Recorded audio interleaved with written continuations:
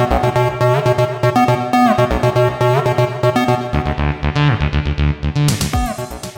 everyone, welcome back. This is Coach Parker with CoachParker.org and the Youth Football Tips and Talk podcast. Thanks for joining me today. Today we're going over part 3 of my parent communication podcast series. This is the last podcast in this series, and we're going over miscellaneous parent-coach conflict topics, issues that I've had over the last 30 or so years. Before we get into it, don't forget to subscribe to the channel or the YouTube videos, or head over to CoachParker.org for more youth football coaching tips, talks, and plays. Check out my playbooks if you get a chance to help support me bring more free content to the youth football coaches across the nation. Thanks, and enjoy the podcast. Since I've been coaching about 30 seasons, I've recruited 2 players, like heavy recruiting. One was a tailback and another one was a receiver. The first player that I did heavy recruiting for, I made no promises and never said I would pay their registration fee or give anything away. That worked out great. That was one reason the player came to our team, because they respected the fact that we didn't offer anything or make promises, that they had to basically compete like any other player, and that worked out great. And player turned out to be a great player for the team, who was with the team until graduated and went into high school football. And then I had another player that our offensive coordinator was recruiting heavily. I was the head coach, and it was on a 7-on-7 team, and this player was a nationally ranked player, and they wanted to play on our team because they knew the quarterback and they were going to go to the high school. And I said, and this was a 7th grade team, and I said, sure. And we'd already started the season and had t-shirts and everything, and he wanted to come over. Then I said, hey, don't worry about it. I've got extra stuff, and don't worry about your fee or whatever. I'll send you the schedule and everything. They were like, yeah, we've got a lot of people wanting us on our teams, and you said you're going to play for us, so if you want to do that. So he did, and probably the worst experience I've ever had with a top player. He just would never show up, didn't show up for games half the time, thought he was just too good. The time that he did show up, his parents, dad would always say, why are you doing this? Why are you doing this on the team? We were winning too, and it just never worked out. And it's like that player basically fell off, never recruited him anymore, and we were like, good for that. Sometimes you got to cut ties with good players that decide to never show up, just decide not to fit into the team. That's how that situation. We rode it out to the end of the season, kept trying to tell the dad, you got to show up to practices and the games. The last tournament, they showed up late without their jersey, and I never played the player, and they were very upset about it. But you just can't not show up and then expect to go play. But I think that's like a lot of star players now. Parents and the player expects that they don't really have to do too much. And it's probably going to be a rude awakening at one point in their career. It may not be high school, it may not even be college, but that attitude will eventually catch up with them. The other thing that I would say with dealing with parent communications issues is I've been kind of too honest with parents about players and not playing and why. And I do like to share with parents about what's going on or whatever, but I will say that probably being too honest, I need to bring that back a little bit. So that's one thing that I would adjust. I wouldn't just tell them everything and get into detail. I would just be more kind of top level about what's going on and why this is and what they can improve on, and not get into really too many details. I think some of the parents really want to decipher all that, and it just is too long of a conversation, and then they're hurt that their player isn't the star player they thought they would be. So I'd probably adjust some of that, not be so much too honest.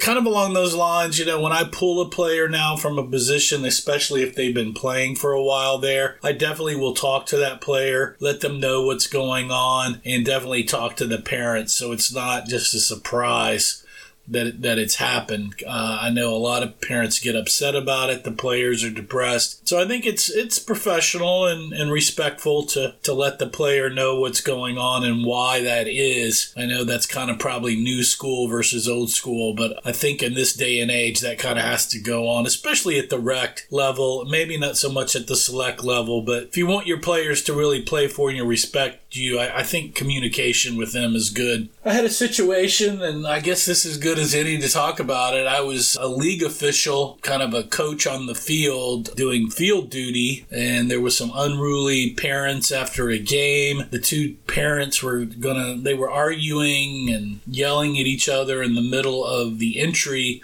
to the field into the actual stadium, and all these young players were watching these parents scream at each other. And I know I was being very calm and getting everybody out of the way and trying to get them out to the parking lot, and they could do whatever they wanted to do out there. They were kind of in the middle of everything, and I really wasn't paying attention like I should have been, probably, because I really didn't expect to get punched and to get cold-cocked by talking to one of these parents. But I did. I got hit and physically punched and broke my glasses and tore up my sweatshirt a little bit. If I did not press charges, the police came, they were called, and if I had to do that over again, I was trying to be nice because the man's son was there.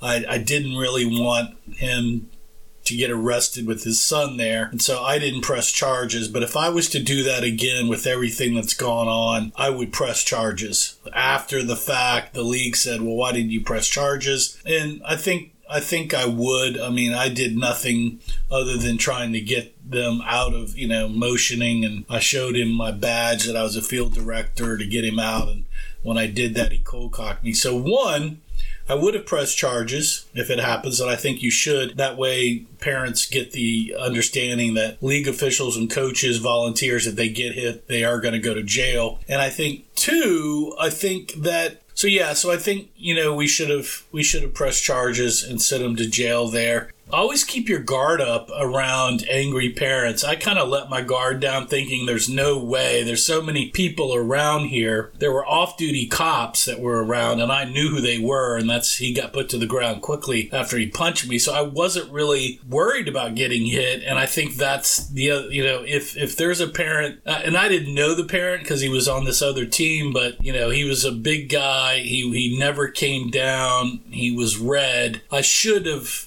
not trusted that he would not hit me, because he did. So be careful of that. The other thing that I think with parent communications will be helpful is I've gotten on 2 or 3 teams that have existed before as a new coach, as a coordinator, or an assistant position coach. And when that happens, parents and players don't really understand what's going on sometimes. And I think the head coach of that team really needs to outline that there's a new staff, they're going to make changes, they support them, and this is what's going to go on, and meet with the parents and the team to really talk through those issues. And then that head coach needs to stand by that new staff member about what's going on. But that head coach really needs to, even with his veteran team, that coach needs to really back up the staff of what's going on. So, I've had some situations that I was covering and never really brought this up. I was covering for a head coach doing some stuff on the team that he wanted to do, but for political reasons didn't feel comfortable doing it. So I was kind of playing the bad guy in a way, but was getting a lot of the heat for that. So one, I won't do that again. The head coach should have addressed that. And two, the head coach should address all the issues in a heavy duty team parent meeting. And then any issues that come up with his assistants should jump in and make sure that doesn't happen. And that's why I've moved on from certain teams that I didn't think that occurred. Just some of the things there. I think the other thing, sometimes when you're on a team that isn't winning, I've been on a few, haven't won, and have been losing records for various reasons. There sometimes is mid-season shakeups, and you're moving players around, or even tryouts. And I know that disruption, especially on existing teams, kind of upsets everybody. So if you're going to do that, I think that communication needs to be set up that, hey, we're going to make some changes this next week. Just don't let the parents show up and that's occurring, because that's what I did one deal, and the parents freaked out that practice that we were going to make a pretty big shakeup defensively and moving players around to try to get a better scheme. They were a little upset that little Johnny wasn't going to be playing in this certain position anymore. Make sure you communicate that and that gets set up good expectations. The other thing, and I've said this before, is if you're going to, one, it's good to set the expectations with the parents early on what you think the season's going to look like. We had taken a developmental type approach to one team on a rec league that we were drafting, where you can't really talk to parents early that that's going to happen. We got kids on the team, and then we told everybody, and we were losing because we were the youngest team. But we did it on purpose, trying to look at kids that we didn't know and that were young. And that season was not as good as we had hoped. And I think if you're going to go through a developmental or rebuilding process, that needs to be communicated to the parents up front and let them know kind of what's going on, so everybody has an expectation that, we are really basically looking at this season as a scrimmage. I did that with the 7-on-7 group, is that we, when we first got together, our first season, we were playing in 2 leagues. And I said the first league, we're going to act like it's scrimmage as the first part of the season. And we're really going to shake out all the players and the plays and what's going to happen. I'm not really concerned about what we're going to do for winning or whatever. And then the last part of the season, which was the big tournament with all the high schools, we wound up getting third and almost beat the top team to get into second. And we had it was very, very competitive. We were very happy with the situation. And we used that as how we worked. And everybody knew, the parents, players, that this first part of the season was scrimmage because we'd never been together before. Second part of the season, we were going full gusto, and that really worked out well for us there. The other thing is that I did before is I've asked for parents to be a team parent, but then I never followed through with it because they were sort of lackadaisical at first, never jumped in. I just kind of handled it, never really turned it over to them. They got mad as a team mom, team parent. So I think in the future, I should have turned it over, let them get with it, and worked with them more, but I was too lazy and really didn't get into it, and that was a mistake on my part. The other thing that I've seen in the league, and I've actually had some back issues with painkillers and stuff, is we've seen some coaches that have taken painkillers and parents think they're drunk at practice. So I know I've had some painkillers that I've taken. I just didn't come to practice, and then if I did come to practice, I didn't really participate. And I let everybody know I was on back medication and painkillers. And so I think if you're